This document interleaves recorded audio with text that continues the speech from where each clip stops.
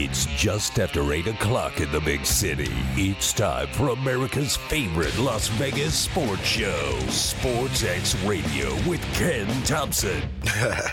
Yeah, what up? Party's going on. Duh. Going to a party!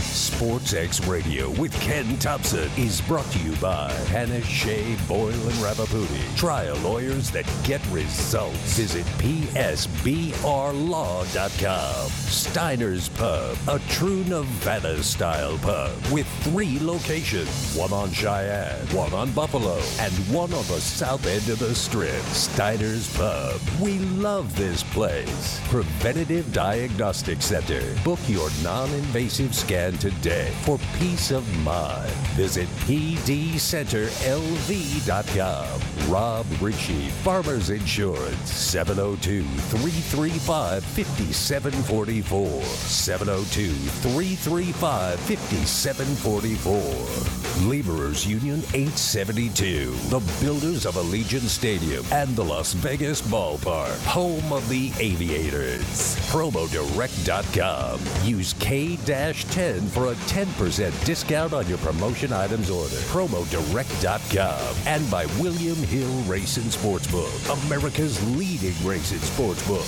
Visit williamhill.us.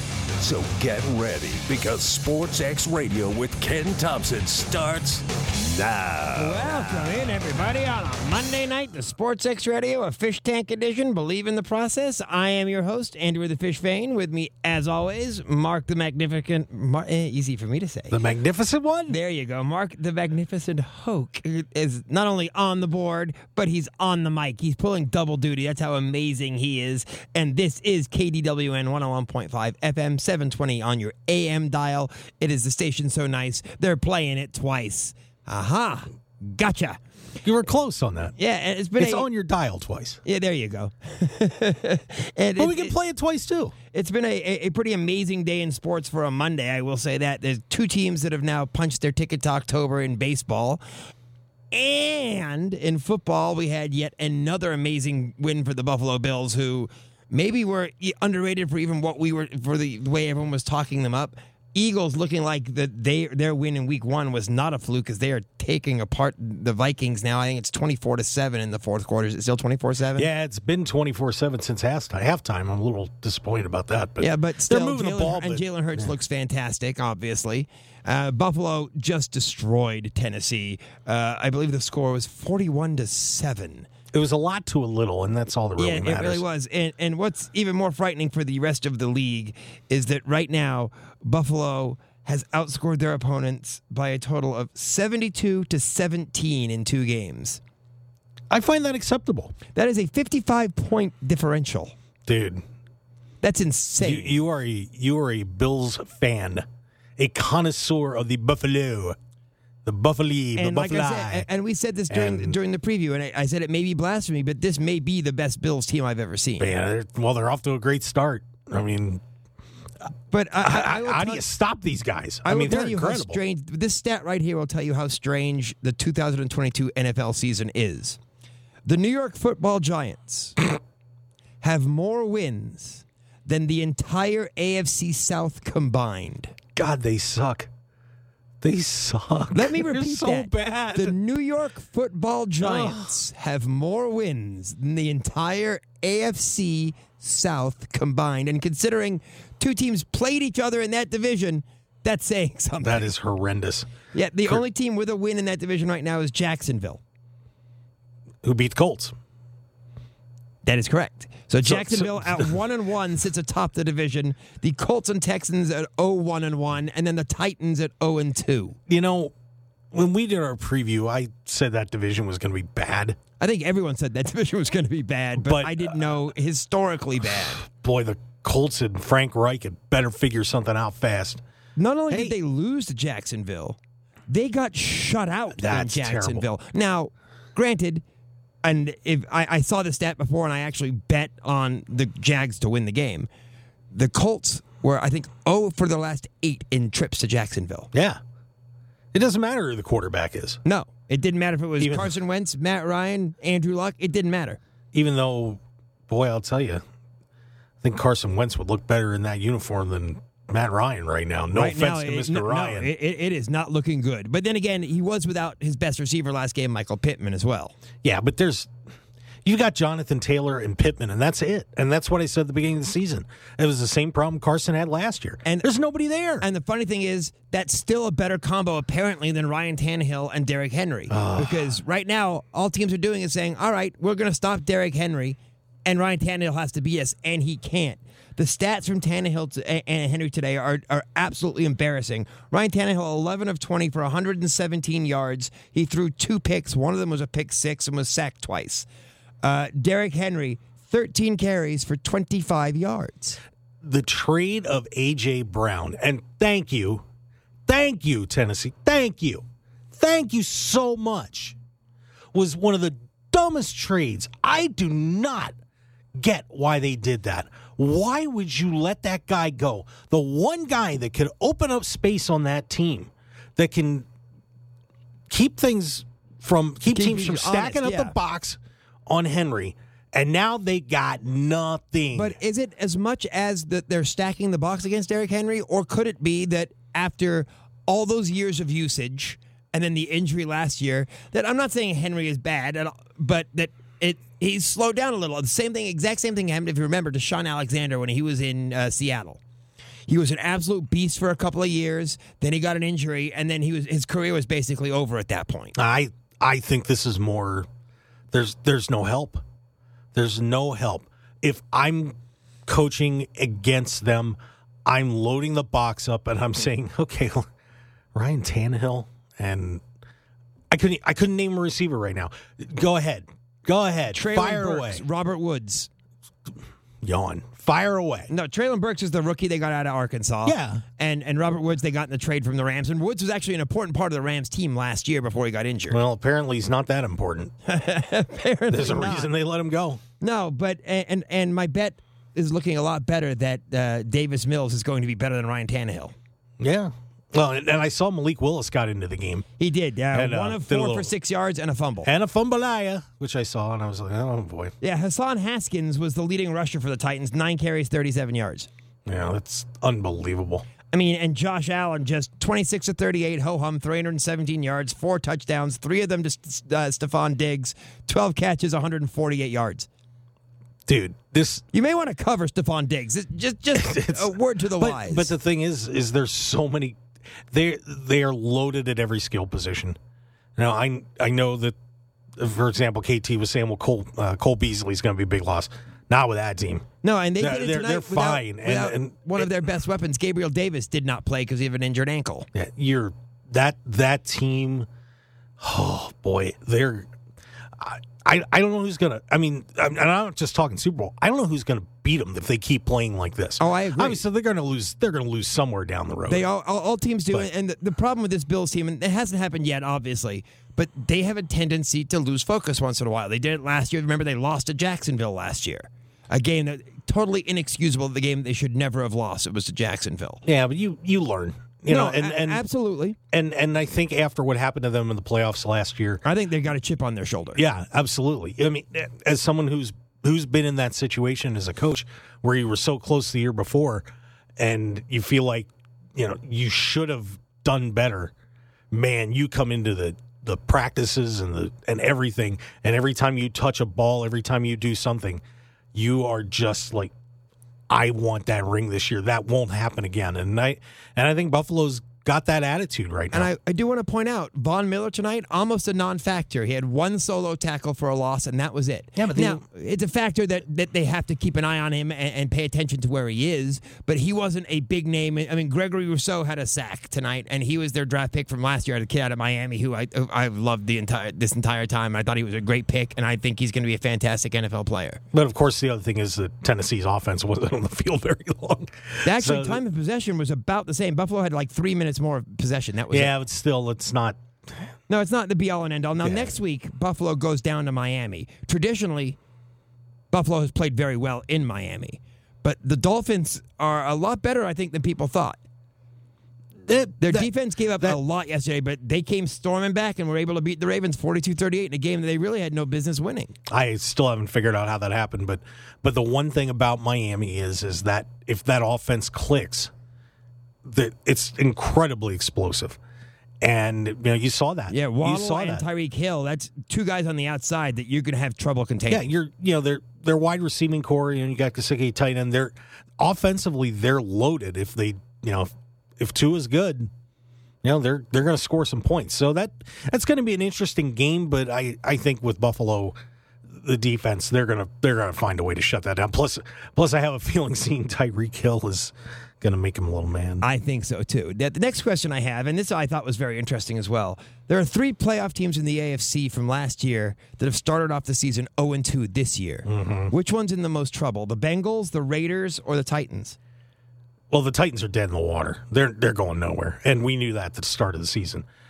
The Bengals have better... I'm shocked that they brought in 3 new offensive linemen, and they still can't block. And when that happens, you better get another offensive line coach in there or figure something out because, I know that group wasn't that strong last year, but they actually look worse, which is unbelievable. Do you think they believed the clippings this week and didn't take the Cowboys serious enough? No, I honestly, watched some of the game and I thought Dallas played really well, and Cincinnati's offensive line was horrible. It all starts there. If you can't block, you can't win. And I remember 2 years ago when they had the choice of taking linemen from Oregon or Jamar Chase, and I can't think of the guy's name. I know exactly who you're talking about. And up in Detroit. Yeah. Do you? Which one do you pick? And and Chase had a great season last year. And last year, everyone lauded them for taking Jamar Chase. And he will, but at the same time, what do you, if you sat Joe Burrow down right now and said, forget about that you played with the guy, who would you rather have on your team right now? I don't know. I think you had an honest answer. And I was saying it last year, too. I said, I know how great Jamar Chase is, and I understand. Jamar Chase is probably the reason you guys got to the Super Bowl.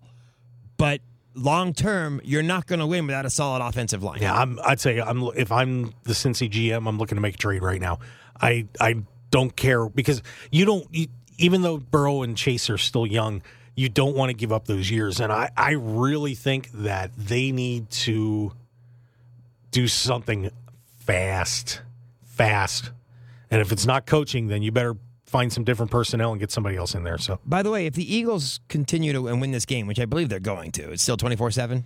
It is still 24-7. Vikings are close. Boy, I'll tell you, though, the Eagles have ridden the edge of the lightning bolt tonight. I think this is the third time they've been down in goal-to-go situation. In goal-to-go situations. Hampany will put one in. The Eagles' secondary has been absolutely sensational. Slay's got 2 picks tonight. Considering what happened last week against Detroit, that's impressive to see. Yeah, the frustration is that the score was 24-7 at the half. The Vikings defense has shored up a little bit.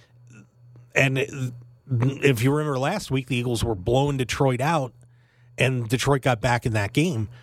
Now, they've obviously have cleaned this up, and by the way, Kirk Cousins so overrated. But but that's got to scare you that you're not making it seems like the other teams are making better adjustments than you are at halftime. So Sirianni, I think, is going to have to take a serious look at what he's doing at halftime because I think the Vikings are a mediocre team. So you're saying the best bet every week is Eagles first half? Maybe. But they've got to figure out what to do at halftime a little bit better than this. And it is over 24-7. That's the final now? It is a final. So that means fly, Eagles, fly. The entire NFC North and the entire NFC West are all 1-1. Okay. I just thought that was interesting. Yeah. And what brought that up was the San Francisco 49ers. Trey Lance looks like he's done for the year. Are you happy now? Are all you Bison haters out there happy now? It's got nothing to do with where he came from. My point is, I think the Niners, for a team that has playoff and Super Bowl aspirations, this may have been, and as horrible as it is to say, the best thing that could have happened to them. And I say that not because I wish injury on Trey Lance, but like I said, if after week 4 or 5, Lance was struggling so much that they had to replace him with Jimmy Garoppolo, then that is going to take a lot out of the kid, and it's going to hurt his learning curve going forward. However, because of an injury and he has to be replaced by Garoppolo, that means that ego is not bruised as much.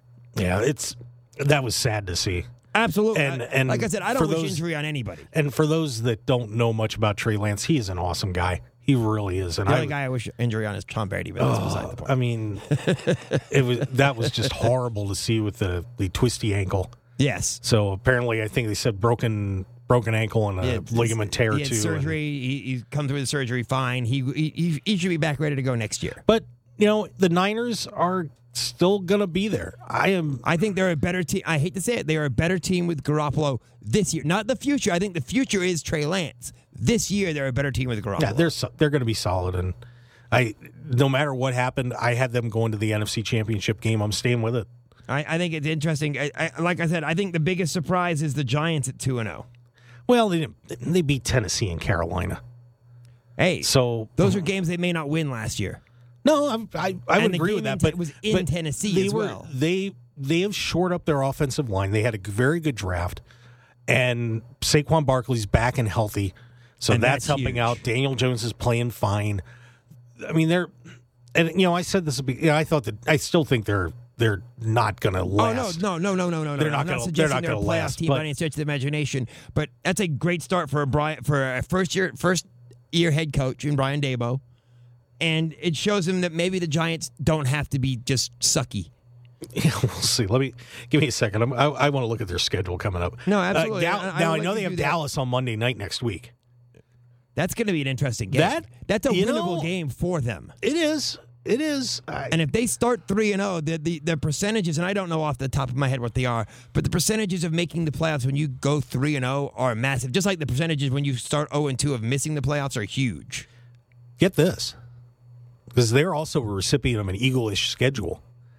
Dallas, they're home against Dallas. They're home against Chicago the week after. They're home against Dallas on Monday night or at Dallas? They're home. They're home to Dallas and they're home to Chicago. Then they got to go to Green Bay, which they will get destroyed. Okay, so but they could be 4-0 by the time they get to Green Bay. They could. They got Green Bay and then they're home against Baltimore. They'll lose there. At Jacksonville, at Seattle, Houston, Detroit, Dallas. That's not a bad schedule. They could start off, legitimately, what is that, 9 games? So they could just start off 6-3? Yeah, they could be in the... Wow, I can't believe I'm saying that. Yeah, they'll find a way to gack it. Oh, of course they will. They're the Giants. They're hideous. And congratulations to the Detroit Lions. Not only for the first time, I think, in like 7 years were they favored at kickoff, but they won. Yeah. And everybody was... And look, Washington is still a good football team. Yeah. I'm telling you guys, they're going to be there towards the end of the season. Just they'll be hanging around. They're an 8 or 9 win team to me, but Detroit is. I think their schedule wasn't too favorable, but they're going to be in games. That offense is explosive, and if they can find a way to clean things up defensively a little bit, man, I said it a while ago. They're going to be a pesky team. I don't want to play them. We were talking a little while ago about the 3-0-2 teams. Mm-hmm. And we talked about the Bengals a little bit, obviously, and the Titans we know are done. I think the Raiders are in a ton of trouble as well. And not just because they're 0-2, but they're 0-2 in a division where and all credit to you, Denver appears to be very overrated from the way they started the season. When they were going into the season, everyone was like, oh, this Denver team's fantastic. They really don't look good right now. No. They're lucky to be 1-1. They are. But Kansas City and the Chargers both look fantastic. The Chargers could have just as easily won that game on Thursday night as they lost. It was a pick 6 was the difference. Yeah, the Raiders, oh boy. And an 0-2 in that division when you still have to play all of those teams. Well, the Chargers they've already played once. But you have to play the other 2 teams twice and the Chargers still one more time. The Raiders are in some serious trouble. I'll tell you. And I still... think Arizona is not a good team. They kind of caught lightning in a bottle on Sunday. Oh, absolutely. But that is that is a game the Raiders had to have won. Yeah, that was one that when you look at how tight those three teams should be at the end of the season, that flips them down to probably third place in my book, because that game, they couldn't afford to lose that game. No, and I think you're right. I think first and second will be a battle between the Chiefs and Chargers. That game that's going to be in Los Angeles whenever it is, I don't know what week it is, when the Chiefs go to L.A. to face the Chargers, that's going to be a massive game. Yeah, I'm actually pulling that for you right now and see how fast my computer goes. Because the Chiefs have looked good, but not, have looked very good, but not great. And the Chargers have too. I think, like I said, the Chargers to me are on a par with the Chiefs right now, even though they lost to them. Well, here's the good news for the Raiders. All right, so let's forget the pain of this horrible loss. At Tennessee, home against Denver. Then they go to Kansas City, so that's a bad one. Yeah, who would have thought that at Tennessee would be like a respite? Well, I figured, I did. To be honest with you, I did. Well, not like this. Denver, so they got Denver at home, so hopefully you get that one. You lose, probably not going to win at Kansas City. But, boys, it's okay. You can do it. But then they got Houston, and they're at New Orleans, at Jacksonville, Colts, Denver, Seattle, before they play the Chargers again. So there's a lot of winnable games in there. A lot of winnable games. They should beat Tennessee. They should beat Denver. Houston would think they'll beat Jacksonville, Indianapolis. I think they're going to sweep Denver. They'll beat Seattle. So there's a lot of wins out there for them to get, for sure. And Houston there, too. So it's not a bad schedule, but that Arizona one, boy, I think they needed it.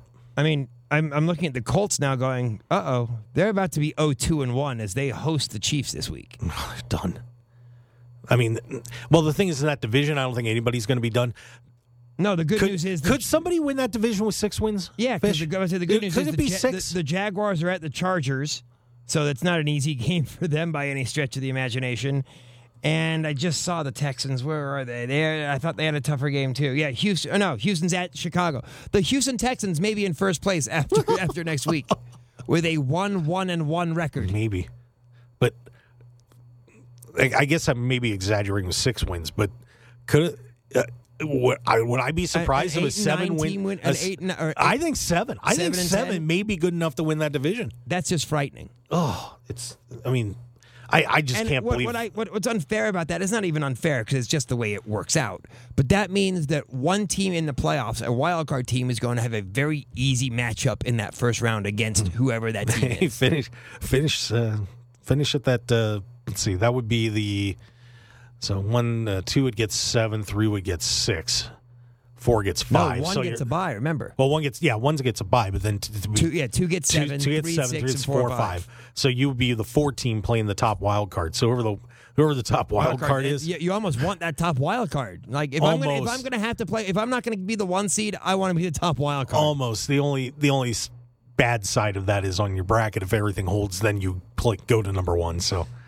But yeah, the Colts' first win may not come until week 4 when they host the Titans.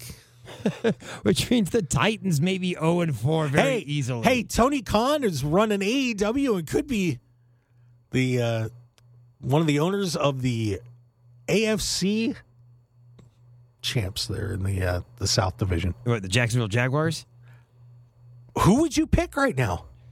The Jaguars are. I think the Jags look better than any of them. Playing the best. They're the only team with a win, too, but they are playing the best. Yeah. But like I said, they go to the Chargers in week 3, and I'm trying to see where they are in week 4. Do they have a bye already? Is that the first of the byes in week 4? No. I don't see the Jaguars in week 4. Oh, there they are. They're at Philadelphia in week 4. There you go. Dead. So it's going to be back-to-back losses probably for the Jags. Yeah. But then it goes Houston, Indy, Giants, Denver. So that's not bad. But then they go Vegas, Kansas City, Baltimore, Detroit. Then you come back around Tennessee, Dallas, Giants, Houston, Tennessee at the end. That's going to be a story of 4 seasons in there. It's going to be like a calendar year for them. Yeah, and I will tell you this. I am just so unsure right now of what to think of certain teams that how long do you have to... I know in baseball you give it basically till Memorial Day and you know how good or bad teams really are. How many weeks in the NFL before you know what a team is? Is it 4 weeks? I don't know. I mean, I think you got to give teams 6 or 7 weeks before you can really. So about halfway through the season, close almost to it. I mean, the thing is, you play that first game, and all your plans get thrown out the window because it's the first game, especially with these teams not playing anybody in the exhibition seasons anymore. So they're not in it as Is that a mistake? Would you think that that's going to change after seeing what's happened this season with teams? Because teams with new quarterbacks seem to be at a disadvantage because those quarterbacks did not play enough in the preseason with their teams. And it's a hard decision. I almost wonder if you need to do something like redshirting your quarter, because that's what everybody's worried about. No, absolutely, because you play basketball and baseball, and you get your starters to play a bit at least in preseason because the chance for injury is nowhere near as big as it is in a contact sport like the NFL. Now, do you put the red shirt on the quarterbacks in the I think maybe that's something a rule change you look into.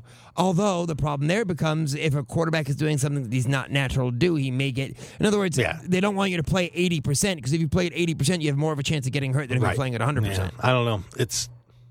That's it. If you start seeing, for example, you missed the playoffs because you blew game one in what should have been a winnable game, and you see in game one and game two, and I mean the Colts are the poster child for this. Maybe because I think I'm not saying they're a great team, but I think they are better than an 0-2 team, even though they have not looked like it. And the problem is Matt Ryan just doesn't have the reps with his offensive line against a defense. Yeah, I think you've got to, if you're getting less games. That third game, to me, you should at least be playing those guys for a half. Absolutely. And most of them weren't even playing in that third game because there was only 3 games. Yeah. So, I don't know. It's a hard decision. We're going to hit a commercial break. When we come back, we'll hit the college football gridiron to see what happened Saturday. Apparently, firing Scott Frost was not the answer. I told you. And we'll talk about poor North Dakota State and the Bison as their trip to the desert to face the Wildcats there. Oh, heartbreaker. It was.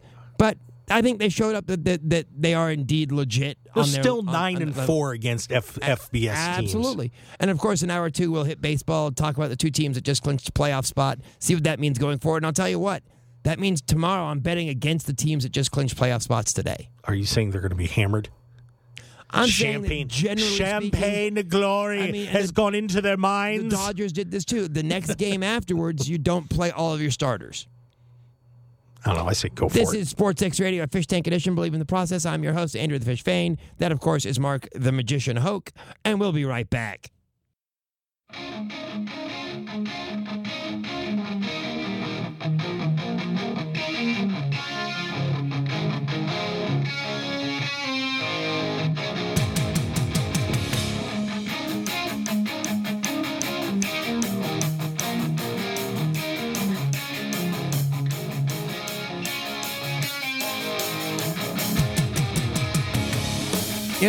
Van Halen is one of those bands that even if you don't know the song, just by the way the guitar sounds, you know it's Van Halen. Yeah, that's Eddie. Oh, absolutely. He was one of the top 3 guitarists of all time? Top 5, maybe? I still think he's the best. I'll put him against anybody. I think you can argument maybe Jimmy Page. Look, here's my argument for Eddie Van Halen. When music teachers have to restructure how they teach playing a guitar because of someone doing things that they can't explain how he does it, that's the man. Period. End of story. Wasn't it sort of like Jimi Hendrix? People couldn't explain how he could do it either. Eddie had these things that he did that. Oh no, I'm not knocking Eddie. Trust because me. he didn't take lessons. He just did naturally. Same with keyboard and everything else. He didn't take lessons. He didn't know how to read music. There were just things that he did, and I remember hearing that story. It was fascinating that people that were teachers and professors and experts in guitar playing. Like, what did you do? How did you do that? That's impossible. Yeah. No, I just do this. And the late great Eddie Van Halen. Oh man, miss him. That was 5150, by the way. That I know. Off the 5150. You can always hear a Van Halen riff. Welcome back, everybody. This is SportsXradio, the Monday Fishtank edition. Believe in the process. I'm your host, Andrew the Fish Fain. Follow me on Twitter at thefish1969. Of course, the other voice you hear is that of Mark the Magnificent Hoke. Follow him on Twitter at Mark Hoke Show. This is SportsXradio, Fishtank edition. Believe in the process on KDWN 101.5 FM, 720 AM. We've kind of hit the NFL from week 2, and look at week 3 of the college football scene. And to me, one of the most surprising games of the week was a game that's not talked about that much. Michigan State going into Washington and just getting boat raced. Boy, I had that one wrong. Sorry, guys. I hope you didn't listen. I had a lot of good picks last week, but that was not one of them. Stunned. They got absolutely boat raced. Well, Michigan State the past few years has always been a very iffy offensive team. And they were less than iffy in this game. Absolutely. And I will say this, and I'm not just saying this to blow smoke. I was impressed with the Penn State win at Auburn. I was shocked. I'm a Penn State guy. I'm from that area. I brewed for Penn State all my life. And I got to tell you, that game may have been the best one that they've played under James Franklin. And I'm not kidding. No, I know. He's been there 9 years now, I think. Obviously, this isn't the Auburn team that won a national championship, but it's still a good team. It's an SEC team. It was a complete effort by them, and those young running backs that they brought in, whoo, oh, boy. Wow. I mean, that was an amazing performance by the Nittany Lions. And, usually I would be sitting here saying, well, so what? They won, but, when Michigan State and Ohio State games come around, they're going to be lucky if they get one of them, and we're going to finish third in the division, and that's going to be it. I don't know now, man. I'll tell you what. Your tough game isn't even the Ohio State game. Your tough game to me is the game at Michigan. I'm not. Just because it's Michigan. Seeing what they did this week, I think they can beat Michigan. I think it's just Ohio State is so explosive, but they may have an answer with Joey Porter Jr. being back there in the secondary leading the way. I mean, he is something else. Oh, absolutely. If he's anything like his dad, too. Yeah, I'm optimistic. And that's a nice place to be, isn't it? And Manny Diaz has come in as the new defensive coordinator. And one thing that Penn State has been legendary for over the past few years is blowing games, especially to Ohio State.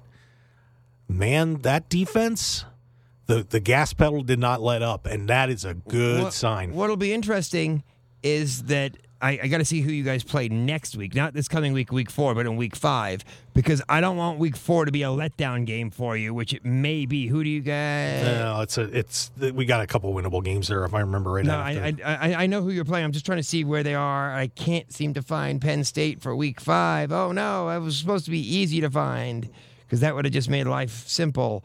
It would have. Yeah, of course, but I didn't do that. Preparation is the key to success, Fish. But fortunately, I did not prepare well enough. But fortunately for you, I have the schedule. Who do they play? Not next week, 'cause I know who they play next week. Who do they play the week after? Next week is Central Michigan. I don't want you to mention that. And then Northwestern. Okay, so never mind. What I was trying to hope was that this game this week wasn't a sandwich game that they can let down in, because they had the big week game against Auburn. And if they had another big game in week 5, that week 4 is a game that they're thinking we should win because it's Central Michigan, and they let down their guard and lose. Oh God, I hope not.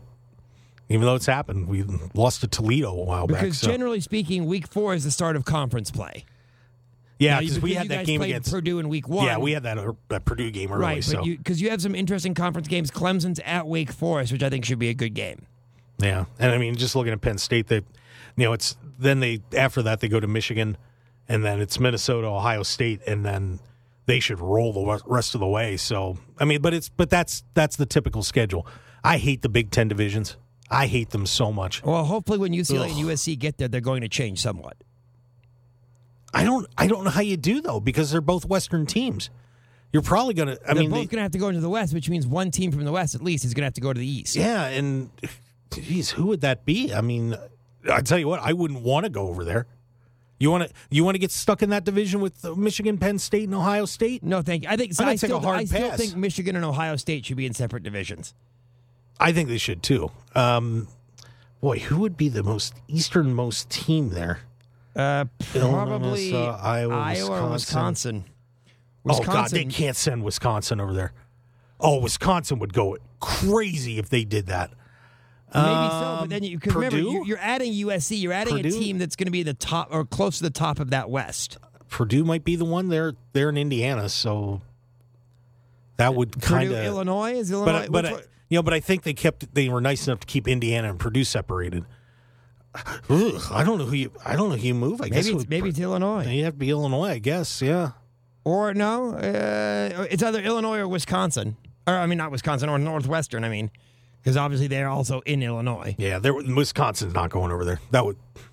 They'd flip out. You can't move. Move Iowa, at the strength Wisconsin. of the East, because then you'd have Penn State, Michigan, Ohio State, Michigan State, and Wisconsin. No way. And you're not putting Iowa over there either. So it's gonna be one of the cannon fodder teams. What they should do is they should move Michigan to the West, bring in UCLA and USC to the West, and put Wisconsin and Illinois or Wisconsin and Northwestern in the East. Nobody thought ahead that far, did they? No.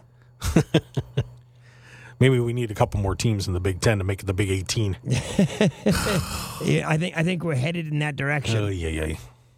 But college football has not gotten that interesting to me yet. I was impressed with the UNLV's win this week. Yeah, I mean, I was looking at UNLV, and they have a chance to at least finish in the middle of their division, legitimately. I mean, they're not a bad. They're a decent team, and if you go to the Mountain West, just sliding down here, real quick. Whoops! Did you know M comes before P? I did not know that. Yeah, how about that? Because they're in there. The new alphabet. They're in there with Nevada, who's terrible. San Jose State. Then you got Fresno State and San Diego State, and Hawaii's horrible.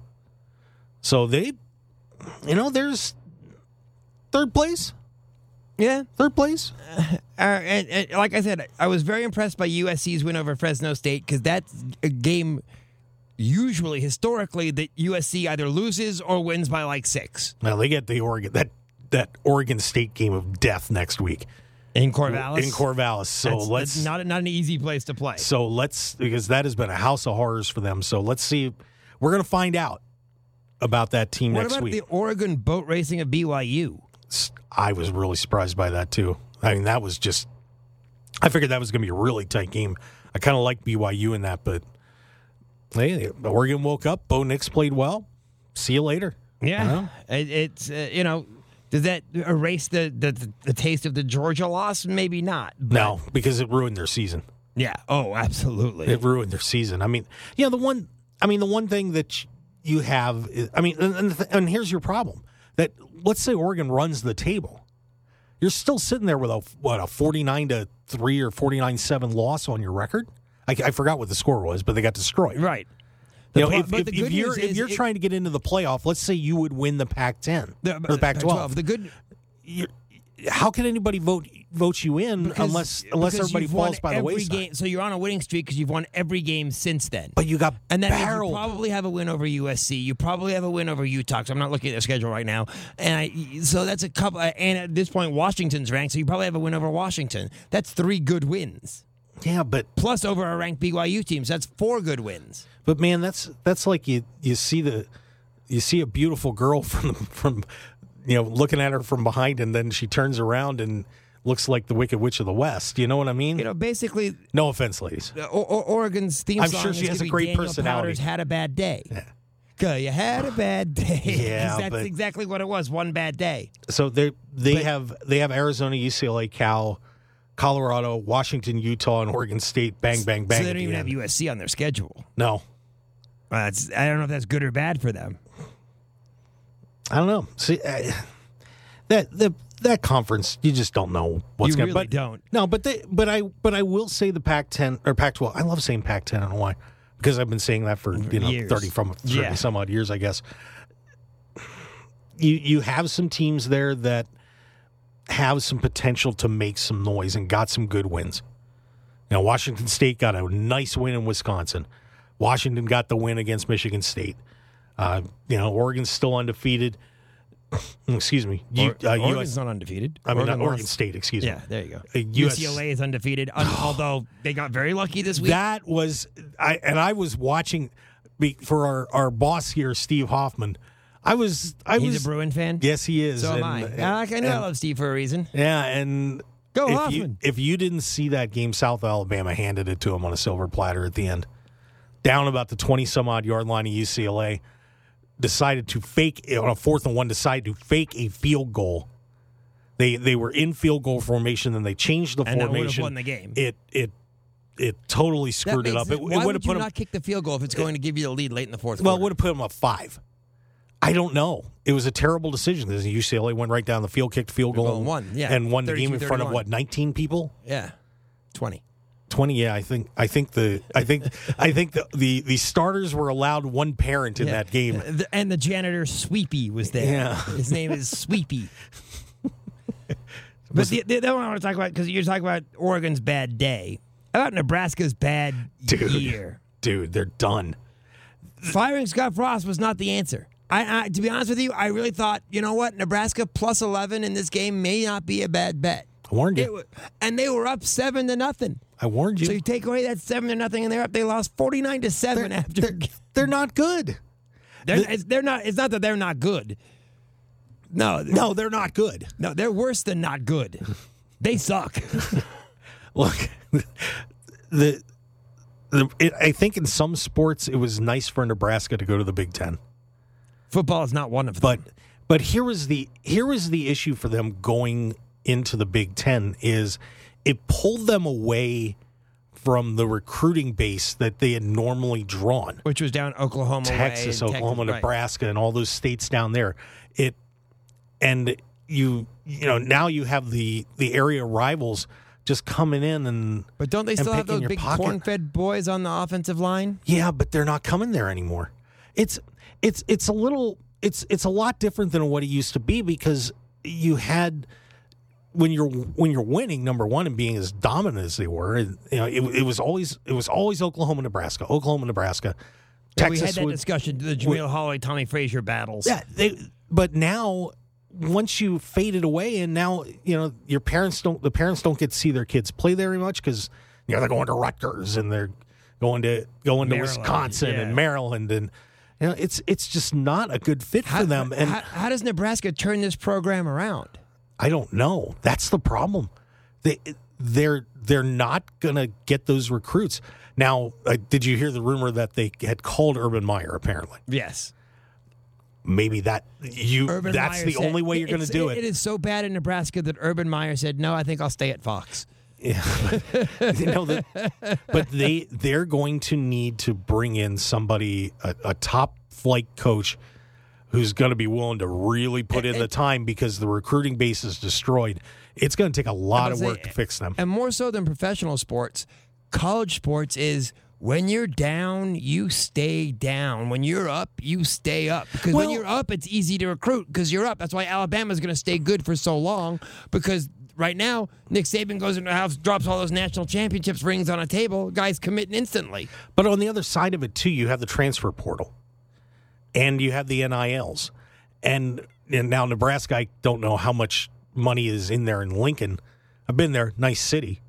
But I'm sure there's some pretty good boosters down there. There are nicer cities in the Big Ten. There are, yeah. Maybe Piscataway, New Jersey isn't one of them. No, it's not. But the issue the one thing that you can do if you are a good recruiter, I mean a really good one, is you can go to a bunch of kids and look around rosters and say, look, you're buried on this roster. You're not going to play until your junior, maybe senior year. Why don't you come here to Nebraska? And you say that to another kid and another kid and another kid. And if it's the right coach, let's say it would be Urban Meyer. That would tempt me if I was a kid. I'd say, look, I can maybe get the start for 3 years. I'm under a top flight coach.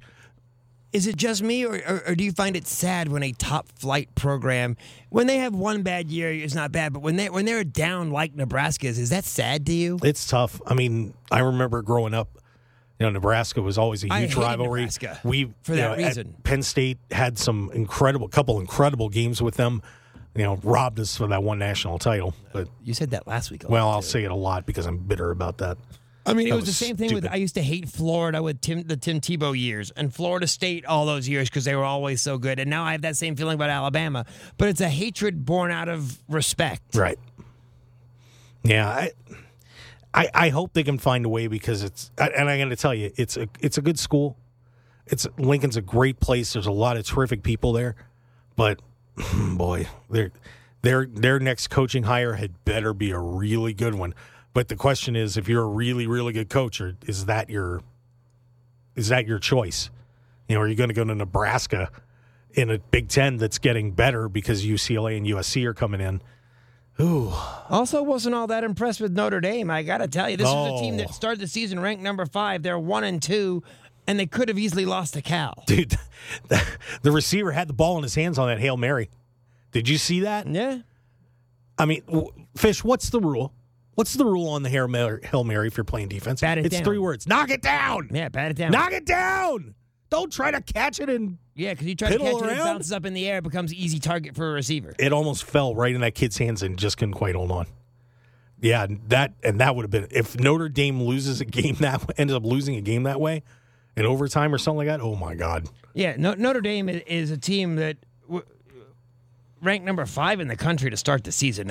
Maybe that was just overreach. Obviously, it's based off last year. Yeah.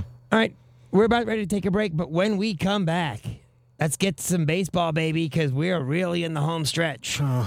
Unfortunately, your Orioles are beginning to fade. Last night to tonight. 11-0 tonight. But we'll talk about that. We'll also talk about the 2 teams that clinched, what it means for the playoffs, how much closer Aaron Judge and Albert Pujols are getting the milestones. Plus, we'll take a look at next week's NFL schedule, try to make you all some money, and maybe some baseball overnights as well. This is SportsXradio, the Fishtank edition. I'm Andrew the Fish Fain. That, of course, is Mark the Magician Hoke, or Mark the Magnificent Hoke. Take your pick. This is KDWN 101.5 FM, 720 AM. We will be back shortly to talk baseball because you know how I love my Dodgers too, and they're winning again tonight. We'll see you in just a few moments. Welcome back from halftime. It's just after 9 o'clock in the big city. Time to continue America's favorite Las Vegas sports show, SportsXradio with Ken Thompson. Yeah, what up? Party's going on. Duh. Going to a party! SportsXradio with Ken Thompson is brought to you by Hannah, Shea, Boyle, and Ravaputi. Trial lawyers that get results. Visit psbrlaw.com. Steiner's Pub, a true Nevada-style pub with 3 locations. One on Cheyenne, one on Buffalo, and one on the south end of the Strip. Steiner's Pub. We love this place. Preventative Diagnostic Center. Book your non-invasive scan today for peace of mind. Visit pdcenterlv.com. Rob Ritchie, Farmers Insurance, 702-335-5744. 702-335-5744. Laborers Union 872, the builders of Allegiant Stadium and the Las Vegas Ballpark, home of the Aviators. Promodirect.com. Use K-10 for a 10% discount on your promotion items order. Promodirect.com. And by William Hill Racing Sportsbook, America's leading racing sportsbook. Visit williamhill.us. So get ready because SportsXradio with Ken Thompson starts now. Welcome back, everybody, to SportsXradio, a Fish Tank edition. Believe in the process. I am your host, Andrew the Fish Fain. With me, as always, the man, the myth, the legend, Mark the Magnificent Hoke. Follow me on Twitter at TheFish1969. Follow him on Twitter at Mark Hoke Show. And also, make sure you tune into the Mark Hoke Show every Sunday morning right here on KDWN 101.5 FM, 720 AM from 8 a.m. to 10 a.m. Some nights you get that bonus hour. Some days you get that bonus hour. Others, it's just the 1 hour. This past week, if you have a chance to download that second hour especially, B. Brian Blair was on. What a fantastic interview with the former Killer B. We're going to have... He wants to come back on the show, and I swear to God... Does he want to suplex you? I'd let B. Brian Blair suplex me any day of the week. I still want to know why Leaping Lanny Poffo had 2 pairs of striped trunks. Yeah, don't give it away. Don't give away what's on the podcast at markhokeshow.podbean.com or all your favorite podcast outlets. But it was a lot of fun. And you know the best place to listen to the show? Where is that? Is it Family Soul, an amazing soul food restaurant. Absolutely. Get on down there, man. 2300 North Rainbow Boulevard. Right in between the Cheyenne and Lake Mead off-ramps on the 95. Yep, just either one will get you there. Mention KDWN, get that People's Choice special of catfish, yams, and greens for $15.99. And if you don't go, you'll get the People's Elbow. Right. See? We will hunt you down. It's People's Elbow, People's Choice. Yeah. There you go. Family Soul's really good. Seriously, go over and say hi, Dan, and just mention you heard about us. Oh, so good. That catfish is amazing. I can't stop thinking about it. Unfortunately, because my bison lost, I owe Kenny dinner at Family Soul Restaurant. Ken and I got our birthdays spoiled by teams from Arizona this weekend. Yes, you both did. Rat bastards. Yeah, the Wildcats bear down, taking down the Bison. And they had to bear down, too, because NDSU was... And, of course, KT's Raiders basically coughing up a game to the Cardinals. Jeez. I don't even know what to say. I watched the end of that. But the other team from Arizona in baseball, not faring so well. At Dodger Stadium right now, losing 5-1 to the Dodgers, who are gunning for their 102nd win. Have they cheated? No. No? Are you sure? Yeah. Okay. Clayton Kershaw on the hill tonight, just dealing 10 Ks through 6 innings, looking absolutely phenomenal. This Dodger team is going to be a handful in the playoffs. They're still the favorite, but boy, something's telling me Atlanta's going to get them. I don't know what it is. I will say this. There are 2 teams that have punched their ticket to the playoffs already. The New York Mets, with their 7-2 win today over the Brewers, punched their ticket. And the Astros not only punched their ticket to the playoffs, but they clinched the AL West and a first-round bye. And they are only a couple games away from home field. The magic in the number AL. is 7 for home field advantage throughout the American League playoffs. That's a little bit of good news for me because my Orioles have to play them in a few days in a 4-game set. So let's you guys can relax a little bit. Bring up some of those boys from AAA. Yeah, I mean, I will say this: your Orioles, who were still in the race up till this weekend, probably even up to today. I think today's 11-0 loss to the Tigers is just devastating. That is brutal. They're now 5 games down plus the tiebreaker to the Mariners. So basically 6 games behind the Mariners with like 17 to play. It really means. I mean, I thought it was going to take about 88 wins ish. The Orioles would have to go about 12-4 or so the rest of the way to do it. But unlike most teams, I think no matter what happens the rest of the season, this has been a great season for the Orioles, and you have nothing to hang your heads about. No, and Gunnar Henderson. And Adley Rutschman. Rutschman, and if it wasn't for Julio Rodriguez in Seattle, Rutschman would be the Rookie of the Year. Yeah, and it's really a shame because there's another Rodriguez that would have figured into this picture too, of Grayson Rodriguez, who was the top pitching prospect in baseball, hadn't strained that lat in June. He was going to be up on the big league roster, and he is lights out. You will hear that name for probably 15 years to come once he's up. Oh, if he'd have been there, it would have been it might have been a difference maker. There's no question Brandon Hyde gets votes for Manager of the Year if he doesn't win it outright. Oh, he's gotta. Who else are you going to give it to in the AL? Terry Francona. Oh, no. Everyone counted the Guardians out, and they're going to win that division. I don't think you can give it to Dusty Baker because the Astros are figured to be exactly where they are. Not so sure you can give it to Aaron Boone for that same reason. Don't think you can give it to whoever it is managing the Blue Jays now because they fired their manager. They have somebody else in there. Kevin Cash maybe in Tampa just because of dealing with all the injuries, and they're still in the playoffs. In Seattle, too. Yeah, I was saying Seattle, but Brandon Hyde's going to get votes if he doesn't win it. He's got to win it. They're going to end up 30+ wins over where they were supposed to be, and did it in the AL East. But remember, everyone had the Guardians finishing at least 3rd behind the White Sox and Twins, and they're going to win that division. I have a feeling, sentiment-wise, it's going to go to Hyde. I really do, especially after 3 years of pure pain and suffering that poor guy had to go through. So I think that's a lock, but yeah, I could see it. But what was even better for the Mets was not only did their win get them back in the postseason, but Max Scherzer returned from the injured list to pitch this game, and he was perfect when he got pulled. He was perfect through 5 innings, and they pulled him. Yeah, the NL is going to be very interesting in that. Boy, I'll tell you, to be honest with you, I can see 4 teams going to the World Series out of that group, and you still have to deal with San Diego, Philadelphia, or Milwaukee, who has managed to somehow play their way back into this thing. They have cut that lead down. I think they were 7-3 over their last 10 games or something like that. That loss today hurt. It'll hurt, but the good news is, because like I said, the Mets clinched, I like the Brewers to win tomorrow. And the Brewers have an easier schedule. Yeah, and the Brewers right now are 2.5 games behind Philadelphia. This is going to be a fun race. This will be. I had picked the Brewers at the beginning of the year to win the World Series. And remember, the Phillies have 4 more games with the Braves coming up. Yeah. I believe they have games with the Astros as well, which is just brutal for a team like Philadelphia to have to go to the. I mean, the Rays have 6 games with the Astros. Starting today was their first game with the Astros. The Astros shut them out 4-0. Well, the Phillies have even more trouble too.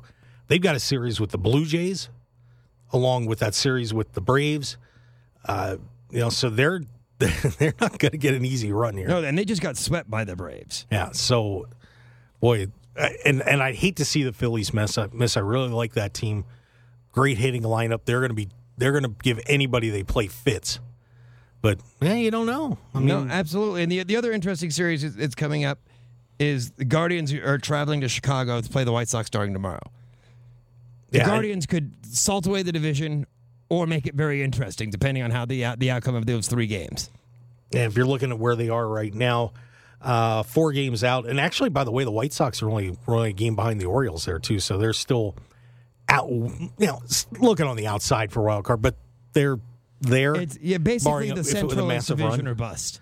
But, 4 games. I think we, other than the Central Division, I think we basically have our playoff teams in the American League. I think so, too. Yeah. I think it's Seattle, Tampa, and Toronto, Cleveland, the Yankees, and Houston. Yeah, and honestly, I can't see the White Sox catching Cleveland. They'd have to sweep this series. No, and there's only one game, one other team. In other words, there's only one team that's not in the playoffs right now in all of baseball that may still be in the playoffs, and that's Milwaukee. Yeah, and they're a fascinating team. And once again, much easier schedule, very good pitching, starting to figure it out a little bit. Post Josh Hader. Right now, let's see what they've done. Actually, 6-4 because they did lose today, but they put a nice run together to get back into this thing. They did, and then they needed it. Taking 2 out of 3 from the Yankees this weekend was massive. Yeah, and because really when I saw that on the schedule, thinking, boy, the Yankees kick them, it could be over, But they pulled themselves out and did it. If the Dodgers hold on and win today, the Dodgers will have a 6-game lead over the Astros for home field advantage throughout the playoffs. Yeah, so that's an interesting decision for the Astros at this point, because honestly, a few more wins and there's nothing left to play for. No, there really isn't. You can, because you still have to worry about the Yankees, but your magic number against the Yankees is still 7, and the Yankees obviously playing much better of late. Yeah, the Brewers, by the way, they have 2 more with the Mets, and then they are at Cincy for 4, 2 with St. Louis, and then they finish with 4 home against Miami and 3 at home against Arizona. Yeah, and the other problem for the Orioles is Seattle's remaining schedule is pathetically easy. Yep. They play like the Rangers, the A's twice. I mean, all teams without winning records. Yeah, it's not looking good for them. But I think the Blue Jays, the Blue Jays though they've got a 4-game series with the Rays. They've got to play. They got 3 more with the Yankees. Yeah, the Rays and the Blue Jays. The Rays are also having to play the Guardians. Yeah, the Rays and Blue Jays have very tough schedules coming up. And the Orioles still have the Jays coming up too. So it ain't over. It's not over, obviously, but it's got the reek of that over. That loss today really, really hurt. Yeah, they got to get those next 2 back. Yeah, here's the remaining schedule for the Mariners. You have 1, 2, 3 at home with the A's, then 3 at home with the Royals.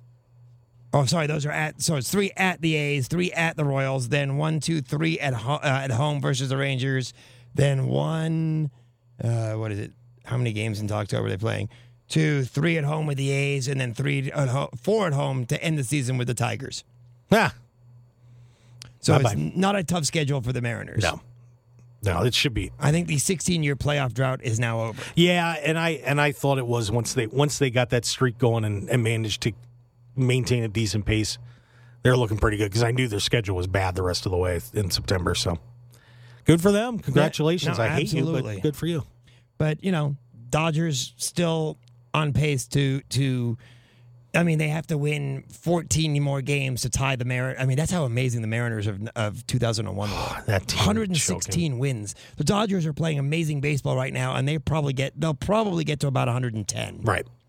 Yeah, because I mean, really, there's no reason to risk any. I mean, plus with the injury bug that they've had, man, if it was me, I'm like, guys, take a few days off. I mean, they're still doing it without Tony Gonsolin, who had been one of their best starters all year. Yeah, so just rest up, enjoy it. And Walker Buehler, who's been out with Tommy John surgery. I mean, two of their best starters missing the last 2 months at least, if not longer. And they have 102 wins. Yeah, I'm not the best risking record in baseball since the All-Star break. If there's nothing to play for, I'm that last week or 10 days. Yeah, LA's pretty nice this time of year. The beach is pretty good. Bring up some of the boys from Albuquerque and. And I think that the Twins' magical run came to an end with the 11-4 defeat today to the Guardians. Yeah, and that to me is I mean, I liked Chicago to win the division, but I thought the Twins were going to be a pretty clear second place. But Rocco Baldelli should be gone. That team was too good. It's a lot of injuries there too. Yeah, a lot of injuries, and it's not Baldelli's fault that they didn't go out and get any pitching. Yeah, but they got Sonny Gray in there. They had a good pitching staff. I think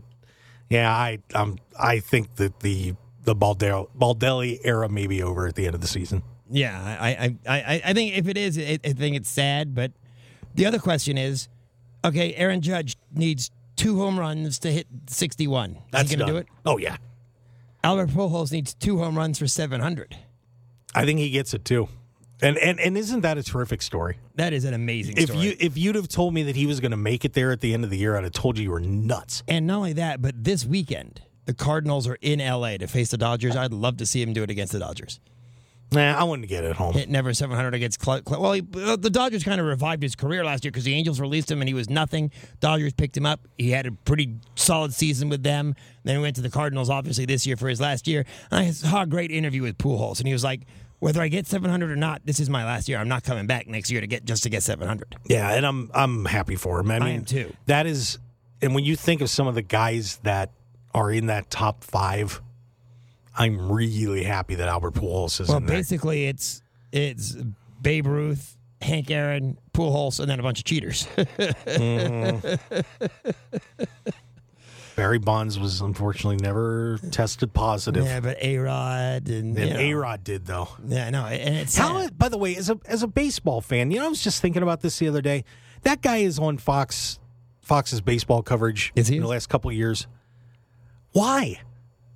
I mean, is it just because he's a good-looking guy and he's well-spoken? He's a cheater. He is. He's a cheater. This is what sucks about him. It sucks about Bonds. It sucks about Clemens. They were great players without the cheating. See, but here's my. But and we could get into the argument with Bonds and Clemens is the problem for me with those two guys is that while there is much circumstantial evidence, they never got caught. They never had a positive test.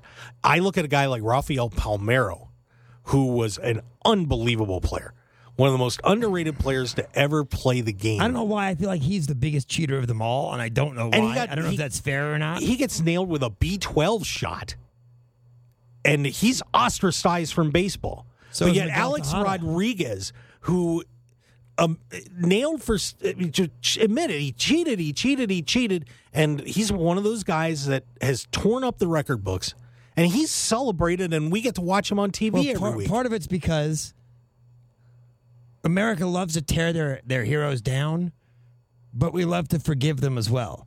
Palmeiro still has never admitted to it. A-Rod admitted to it. Andy Pettit admitted to it. Jason Giambi admitted to it. That's why they still have careers. They still have lives. They're still talked about. Palmeiro never admitted to it. He still denies it. And that's a problem.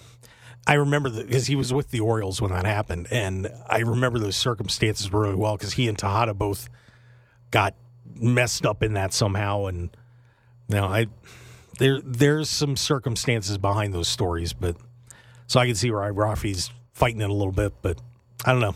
I wasn't there. I didn't put a B12 shots in anybody. No, I mean so I Mike don't know. Piazza's never admitted it either, but Oh, going Piazza now. No, I'm wearing a Piazza jersey today. Yeah, I see that. All right. You're gonna throw Tommy's godson under the bus, huh? Yes. So mean. It is, but, he was still one of the greatest offensive catcher in history. Oh, absolutely. Until Adley Rushman gets through. Easy there, Tiger. I'll tell you what. Watch out. Let's not go comparing him to Piazza just yet. Give him time. It may happen, but, he's got to first pass Johnny Bench before he can get to Piazza. True. That is very true. I love Johnny Bench, too. Oh, yeah, Johnny Bench. And the best part about him is he was on the baseball bunch. I'd still take Bench over Piazza, to be honest with you. Now, how great was that? There was no MLB network. There wasn't even an ESPN. It was just like a Saturday morning. You got to watch the San Diego Chicken, Tommy Lasorda, and Johnny Bench on the baseball bunch. And This Week in Baseball. Loved that with Harry Callis. Oh, man. That was such It was Harry Callis, right? The guy No, that wasn't Harry Callis. That was Mel Allen. Mel Allen. You're right. You're out. I'm sorry. My bad. No, Mel you're Allen. out. I just knocked it over the wall. Yeah, I love that. This week you came up with one out and blew it, and because 2 outs tonight. That was the only way you could see what happened that week in baseball because there were no highlight shows. And the thing was too, or the George Michael Sports Machine on Sunday nights. Oh God, I remember that too. But the one thing that was great about This Week in Baseball back then was, and for those that don't know what we're talking about, before we had ESPN, before we had even cable and internet, the best source to see some guys that you wouldn't get to see, except for an All-Star game or in a World Series, was This Week in Baseball every week. If you were a baseball fan, you're wrong guy. Yeah, no, that's Phil Rizzuto. But Mel Allen would say that once in a while. But that was the show where you would see all the great highlights. And you'd have twib notes. You'd see what's going on in the season. You would see the highlights. If you were on the East Coast, you'd get to see the West Coast guys. If you were American League fan, that's where you got to see a lot of the National League guys because you didn't have interleague play. That show was absolutely amazing. Because otherwise, as a Dodger fan growing up in L.A., all I got to see was whoever the Dodgers were playing. Now, they was always on local TV. Right. So I could always watch the Dodgers playing in Philadelphia, so I could watch Mike Schmidt and Bake McBride, or playing in St. Louis, so I could see Ozzie Smith and Jack Clark. But I'd never because there was no interleague play, I'd never get to see any American League teams. No, you wouldn't. I mean, I was very lucky because I was only an hour and a half from Philly and an hour from Baltimore. So I would get both of those teams, so I could see all the... Well, I mean, I could watch Angel games, but no one watched Angel games back then. But they were actually good. I was at the 79 playoffs. 79 they were good. 82 they were good. Yeah. 86 they were unfortunate. Yeah, they were unfortunate.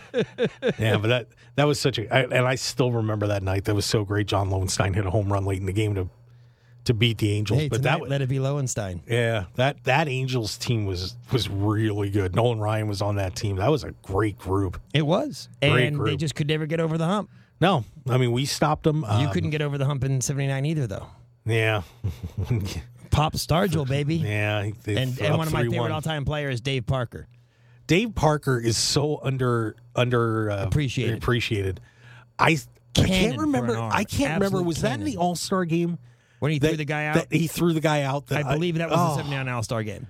That was one of the greatest. And as somebody who played outfield, too, I really appreciated that throw. And those pillbox hats they used to wear.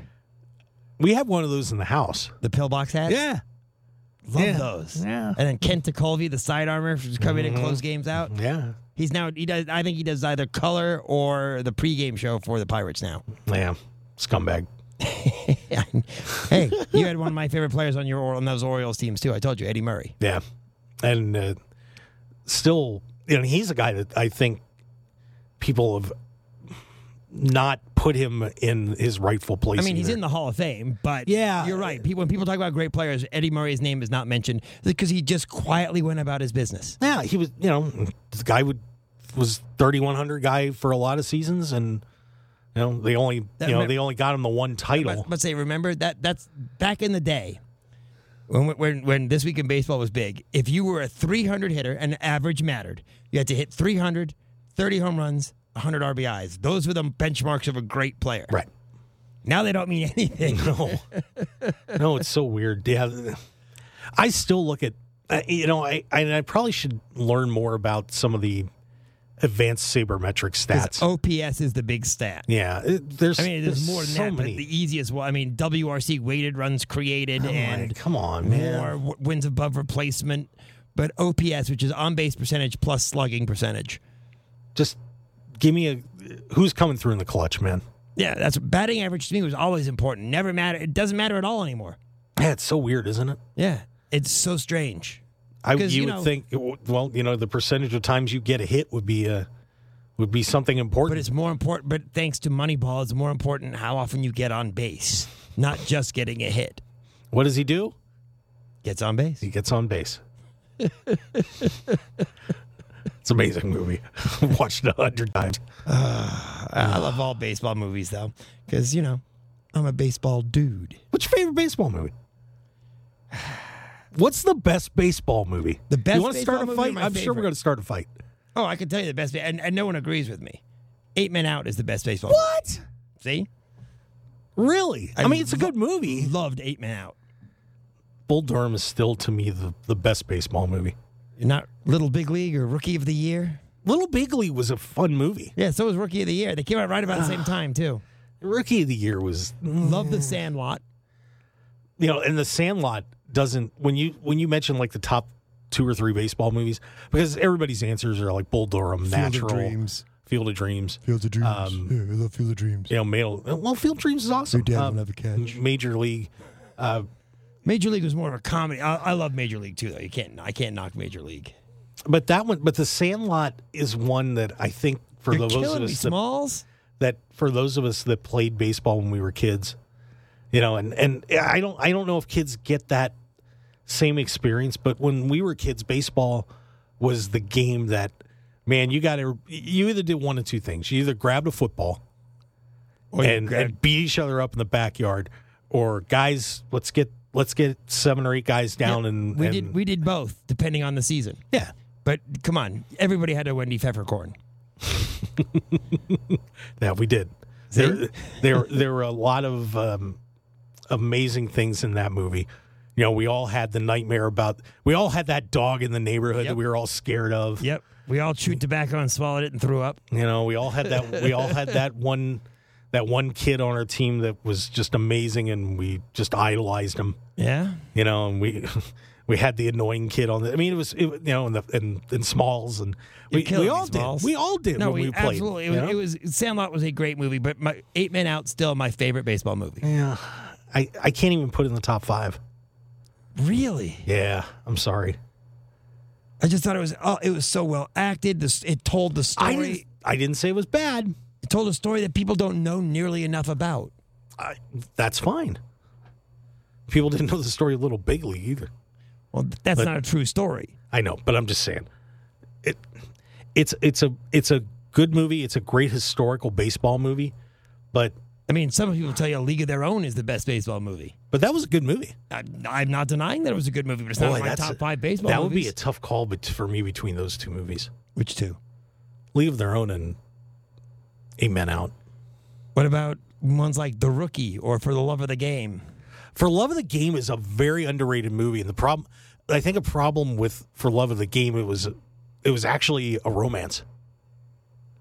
If you really look at that movie, the baseball was important, but the overlying story was the romantic story. And then there's also Trouble with the Curve, right? Get that out of there. And then there's The Scout. The Scout? Yeah, Brendan Fraser. Why are you even Brooks. bringing that? These are baseball. Okay, that wasn't a bad movie. It's a baseball movie. I know it's a baseball movie. I've seen it. We're talking about baseball movies. Steve so Nebraska. Why are you bringing it up? Steve Nebraska. I remember that. But come on. It's not. I'm not that saying movie it's top was 10. freaky. I mean, Major League 2, Major League 3 don't even belong anywhere in the conversation. No, but the original Major League, absolutely. Oh God, it was funny. The first time I saw Major League was actually my fraternity. You hung out with Klug Haywood? I'm sorry? I said you hung out with Klug Haywood. No. My fraternity and the sorority were doing this charity thing where we had this big rocking chair set up, and we were doing kind of a marathon thing to keep the chair rocking. But we had a TV and VCR out there, and I was out there for a late night shift, and one of the movies we had out there was Major League, and I'd never seen it. I popped it in. And so that was where I saw Major League. It's really made sitting in the middle of NDSU's campus on a giant rocking chair. Can you believe that? Of course I do. And Bull Durham, to me, is probably top 3, but it's not number 1. I just think that captures the essence of baseball better than any movie. $1 million arm, 10-cent head. Hey, meat. You think that travels that far? I have a stewardess on it. Yeah, okay. It was, and then when he was just a bit outside. Oh. And any movie Bob Uecker's in, I love, which is why I love Major League. Because Bob Uecker is just hilarious. MLB has a list. You know what? I know we're deviating here a little bit. Deviating, schmeviating. It's my show. Here's MLB's has a top 25 list. Okay. I just don't want to go through it all. Number 1 is Bull Durham. Number 2 is League of Their Own. Number 3 is Pride of the Yankees. Forgot about 1940. that. Forgot. But Spirit of St. Louis in there somewhere, too? Hang on, getting there. Field of Dreams is 4. 8 Men Out is 5. Hey, it made top 5 at least. Moneyball is 6. And boy, that's interesting. I never, because when I think of Moneyball, that's more of a. I mean, I guess it is. It's obviously a baseball movie, but it's more of what goes on off the field than on. It's almost like calling Die Hard a Christmas movie. Die Hard is a Christmas movie. I knew you were going to say that. Then it goes to The Natural, It The is Sandlot. not a Christmas movie. It's a movie that happens around Christmas time. What are they? They have everybody. I've never seen this movie. What Everybody Wants Some from 2016. What the hell is that? I don't remember that at all. I thought you were going to say like Fever Pitch. Underappreciated when it came out a few years ago. This one is most purely fun and quietly moving. Looks at what it means to be on a college baseball team there has ever been. What? Or means What's it called? Everybody Wants Some. Never heard of it. I have never heard of that Who was movie. in it? I don't know. You can IMDb that. Major League 10, then it's Bad News Bears. Boy, I forgot about that one. Did you say Major League 10? No, Major League. Oh. Major League is 10 Oh, okay. on this list. I'm sorry. Don't give me the remake. Don't give me Goes to Japan. Don't give me Breaking Training, although I did love him Breaking Training. The original Bad News Bears, misogyny and all, was fantastic. Oh, God, forget about it. How are you Don't letting even bring it up. How are you letting your 10-year-old kid hang out with a drunk pool guy? It was okay when we were kids back then.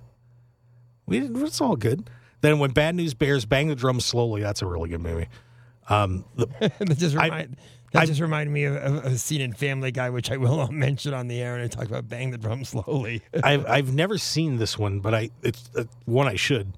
The Bingo Long Traveling All-Stars and Motor Kings from 76. Love that movie. Do they call Brewster's Millions a baseball movie? Oh, that's not a baseball movie. But I haven't got down this list yet. The Rookie at 14, Take Me Out to the Ball Game from 1949. Yeah, take me home again. I gotta see that. Okay. Damn Yankees, number 16. Sugar in 2008. Sorry, Damn Yankees is not a baseball movie. Yeah. I think it's a baseball movie. Okay, go ahead. Sugar from 2008. Don't remember It's that. an independent drama about a Dominican baseball player and his struggles to both survive and acclimate himself in the minor leagues. One of the more underappreciated movies. Some millennial wrote this list. Of course. Fear Strikes Out from 1957. It's a Jimmy Pearsall story. Yep. 42. That was a good movie, too. Rookie of the Year, Mr. 3000. Do you remember that one? No, Bernie Mac. Is that the Bernie Mac one? That's or is the that Bernie Tom Mac Selleck one. Yeah. I'm sorry? Wasn't there a Tom Selleck one that was similar to that? That is Mr. Baseball. Mr. Baseball, okay. Mr. 3000 was the Bernie Mac one. Yes. That was kind of a funny story, actually. Yeah. I'm seeing a lot of movies here that would be way over that one.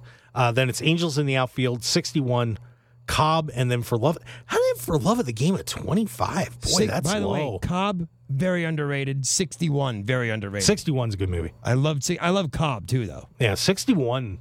Boy, it's funny because when I... So if you see a double feature, is it 103? They stop at 25. No, 61 and 42. Never mind. Stop. Okay. Gotcha. Sorry. What are you doing, Fish? Andrew Fish Fain, Mark Hoke on Mathematician on SportsXradio, Fishtank edition. Believe in the process. 101.5 FM, 720 AM. That's so bad. But 61, because Roger Maris is from Fargo, Fargo, North Dakota. So there's a Roger Maris museum up there. I went to that, and boy, the hell that he went through that I season. was going to say, did it have a lot of his hair in it? Because I know it all fell out. It did. I mean, that story. I mean, people. Dennis Jane was in that, I think, I can't remember. in 61. He was fantastic. But that story was so sad because Because they all wanted Mantle to do it. yeah, they didn't want because if you don't know that story of Maris' season when he hit 61, Mantle was also in that Mantle chase had for Babe 57, Ruth. I believe. He 57 or 54. I think he had 50. Maybe it was 54. But both of them were chasing that, and Maris was just this kid that had come up. Nobody really. He was actually with the Cardinals first. He got traded to the Yankees. Yeah, and he wasn't considered a Yankee, and Mantle's on this role too, and everybody. I mean, as great as Babe Ruth and Lou Gehrig were, I think and Joe DiMaggio, if you ask anybody, the best all-time Yankee, Mickey Mantle may be the name that you get more than any other. Yeah, I could see that. I could definitely see that. Well, could you imagine if he'd have been playing today? If he had not gotten drunk all the time? Well, and that's the thing. He wouldn't have been able to do that. Well, he had to because his knees were so bad. But if you put him in today's baseball world, they're not going to let him drink like that. They're going to be able to treat the problems that he had.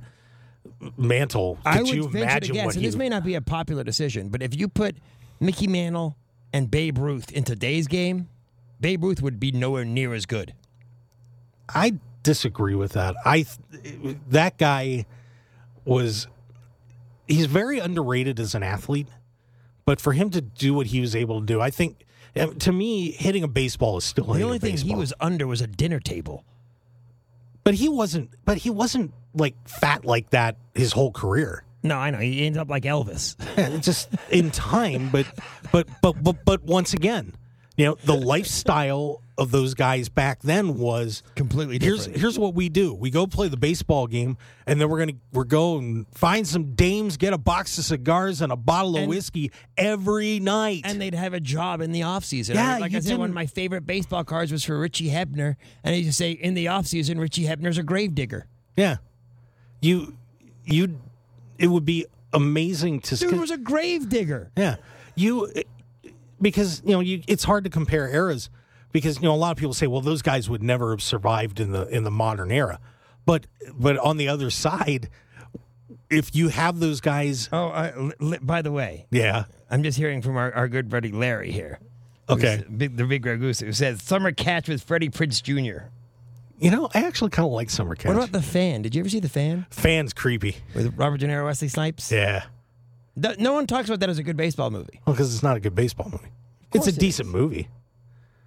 But Summer Catch, it's fun. I actually like Summer Catch. I thought it was okay. It made me fall in love with Jessica Biel, that's for sure. Hoi. Okay, and I do want to mention this is totally off topic because I got to mention it before we go into our picks for the NFL for next week. Yeah, we should do that. But I think this is very important. Congratulations to the Las Vegas Aces. Oh, absolutely. Winning the first ever title for the city of Las Vegas. It is absolutely phenomenal. They were up 2-0 on Connecticut, and they had a huge lead in Game 4, and then Connecticut came roaring back, and then Vegas in the end held them off and ended up winning the title. Like I said, first title for the city of Las Vegas, which is fantastic. There's going to be a parade down the Strip, which is well-deserved. And I'm sorry, Raider fans and Golden Knight fans, I'm glad it was the Aces that bring the first title here. Wow. Doesn't matter to me who gets it. But, they've been here, I believe, longer than the other two. Yeah. And they deserve the recognition. Yeah, and Becky Hammond. We actually had Asia Wilson on SportsXradio. Yeah, Becky Hammond did a great job with that team, too. It really opened up the offense on that team. And nothing against Elaine Beer, but she came in and it's amazing sometimes when you get a different set of eyes on a team, some people will see something different than what the previous coach did. Right. And that's what Becky did. It wasn't that Elaine Beer was a bad coach or anything like that, but she she loosened the reins a little bit, and it turned out to be a good thing. And Becky Hammon, I still think is going to be the first female NBA coach at some point.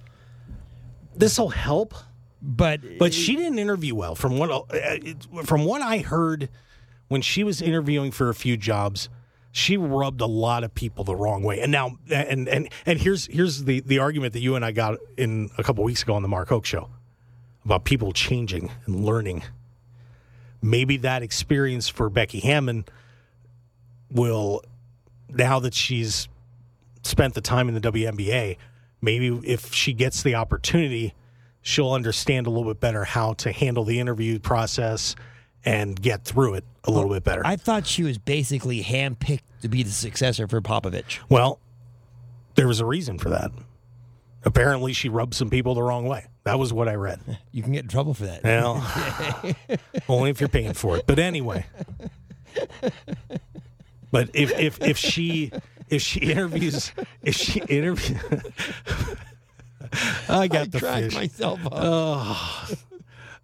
But if she has a couple good years in the WNBA, that's what happened to Deshaun Watson. Yeah, and man, rubbed some people the wrong way. Unbelievable. But no, actually, very believable. But if she comes in with and does the right things this time around, I won't be surprised if she gets her shot. No, absolutely. But do you know when the parade is? I want to make sure we did. I have no idea. I just think it's a great story that Las Vegas finally gets its first championship, and it's the Aces. I mean, no offense to the Raiders. I'm glad, like I said, it was the Aces, but even if it would have been the Knights, one of the two teams that started here in Vegas should be the first team to win a championship. Yeah, and congratulations to the ladies. They worked very hard. They had a terrific season. Last year ended in disappointment, so this year was important for them. Yeah, and they swept all the major awards too, so good for them. This is going to be a dynasty.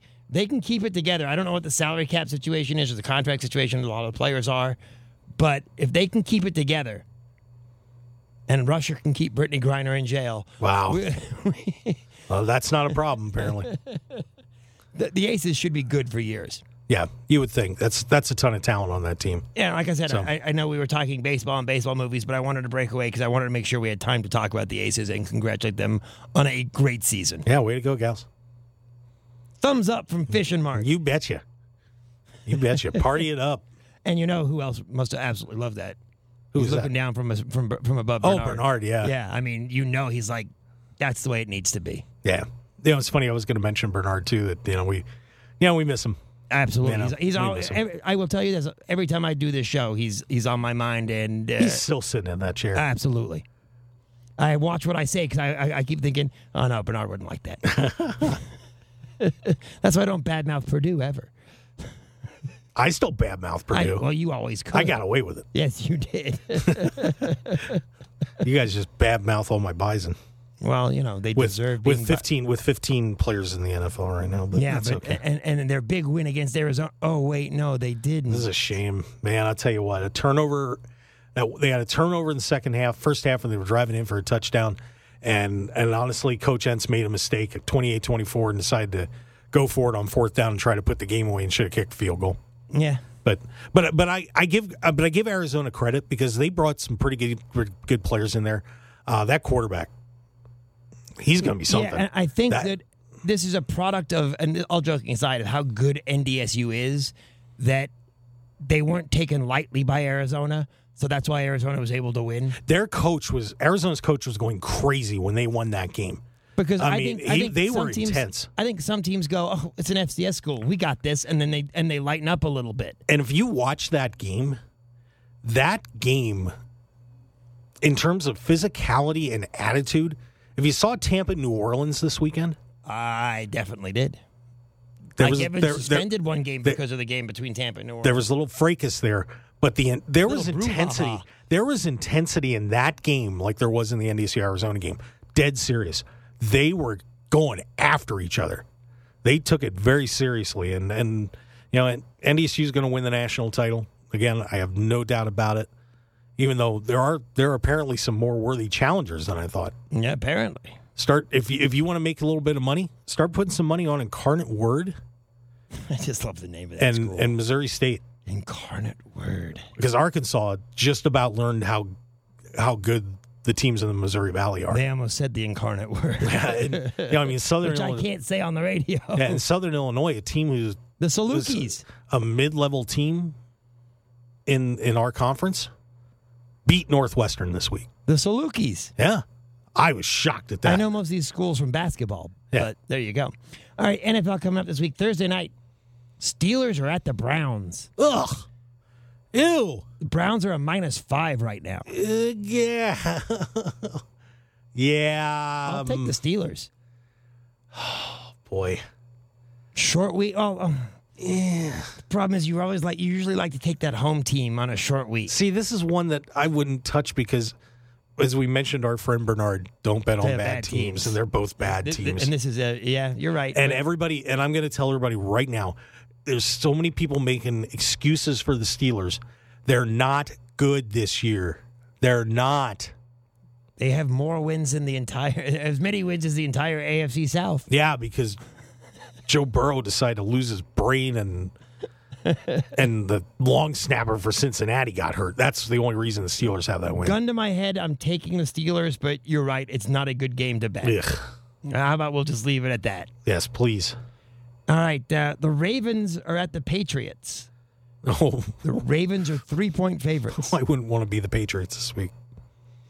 I got to take the Ravens. Oh, minus my the 3. God. I think the Ravens are going to railroad them. No, The Patriots are also, I thought they were mediocre. I'm going to put them in mediocre to bad.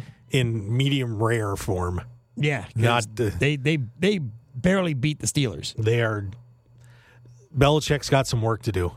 He'll probably figure it out, but this team just doesn't have anything on offense. For the first time on a Sunday, the Bills play. They're at the Dolphins. Bills are only a -4, bet down from 4.5. Probably because the Dolphins got that thing rolling on offense. I don't think it's going to happen this week. They haven't faced a defense like the Bills, apparently. No, and it's 51 points. Yeah, the over-under is 51. I think the over's got to be played there. Yeah, and boy, this will be interesting to see where the money goes on this. I'm going to be very interested because I think people are going to be really reactionary. I think to what the Dolphins if you can get did. -4, you should take it because I think it's going to go up to 5 or 5.5. I think it might too. So, yeah, I'm with you on that. Bengals at Jets. Bengals going to get that. It's been bet down from 6.5 to 4.5. Yeah, because people are stupid. The Bengals are going to win. The Jets won this week. Yeah, they beat the Browns, and they were lucky to do it. You think the Bengals get their first win? Yes, they're going to get their first win. They'll get this squared away. Enough, at least, to beat the Jets. Saints at the Panthers. Saints are a -3. Yeah, no problem there. I think the Saints. The Panthers might not get 10 points in this game. The Saints, I'm going to tell you what, that to me, they're still a wild card team, and that team has an amazing defense. They did not look good against the Bucs, though. They looked good for most of the game until that fight, and they lost their mind. Offensively, they did not look well, good. here's Jameis Winston. That was the biggest difference. Here's the issue. Jameis Winston apparently has like broken bones in his back or something like that. Then what the hell is he doing playing? That's a good question. Apparently, it's not severe enough. Supposedly that he's. If it limits him at all, though, he shouldn't be. You know, I know you don't want to get dust off Andy Dalton, but you got to play to get through the season. Yeah, he needs to rest, but. I do like the Saints in that game. Yeah, as well. but I'll tell you what, if I'm coaching the Saints, I'm like, we are going to go out and try and get 35 points in the first half and sit them down. Here's a very interesting one. Lions are at the Vikings. The Vikings are 7-point favorites. Jeez. God, see, this is one that you try not to bet with a heart. It's on the road, though. But that's a lot of points. I think the Vikings take care of business in this game. I think they win, too. But the 7 is a little... I would tease the Vikings to a +1. A 6-point teaser. Okay. I could see that. Here's another interesting one I think is almost too easy, which scares me. Chiefs bet from -3. They're now -6.5 at the Colts. How about like -90? Yeah. I don't care what that point spread is. I think the Chiefs go to 3-0 as well. Yeah, they're going to roll that game. Here you go. Raiders are at the Titans. It's a pick 'em. Why is that? That's dumb. Take the Raiders. Take the Raiders all. Oh, my day God. Get long. it. Go get it right now. If you got to pick them on that, you're kidding me. Go get the Raiders. Your Philadelphia Eagles Ooh, baby. are visiting the Washington Commanders. Eagles are 4-point favorites. Historically, do they play well in D.C. or no? No, they find a way to gack one off to Washington every year. But and Carson's going to be a little motivated for this one, I'm sure. Oh, yeah, that's right. It's Carson against his former boys. Oh, boy. Because, honestly, this season, I kind of had them splitting. So this is the game that the Commanders win. But the Eagles look pretty good. They're better than I thought they were going to be. Take the Eagles. Do it. Just do it. I would take the Eagles' money line. I'm not so sure about the -4. Especially, I can only see that line going up. I don't see it going down. Right. Texans are at the Bears. The Bears are Ew. 2.5-point favorites. Ew. Yeah, go with the Bears. Why not? That's a Bernard game. I ain't playing it. Yeah, I mean, I wouldn't play it, but yeah. Jags at the Chargers. Chargers are 7-point favorites. Bet down from 9.5. That might keep dropping. I might. Why would it drop? Because people are gonna get impulsive on the Jags. And the Jags aren't bad, but the Chargers are much better. Yeah, Yeah, you're probably good at 7, but keep an eye on it because if you get 6 or 6.5 or something, Chris go Berman for it. used to call the Bay of Pigs game. Packers are at the Bucks. Bucks are a -2. This is going to be an interesting football game. I think because it's in Tampa, I'll take Tampa, but I'm not. I'm taking the Bucks or the Pack because Mike Evans missing this game. He's suspended. that is true. But I still like Tampa's defense. And with Chris Godwin probably also missing the game, that's their top 2 receivers out. That is a good point. Yeah, I don't know. I still feel like Tampa's defense will get the job done. In the Yuck Bowl, the Falcons are at the Seahawks. The Seahawks are 1-point favorites. Oh, God. Don't watch the game. Yeah. How about this one? Rams and Cardinals. Rams are a -4. The Rams pissed me off, by the way. I had the Rams -10. They gave 17 fourth-quarter points to the Falcons to not cover. But stay on the Rams. Don't get reactionary to a good quarter by the Cardinals. No, I think the Rams win this game easily.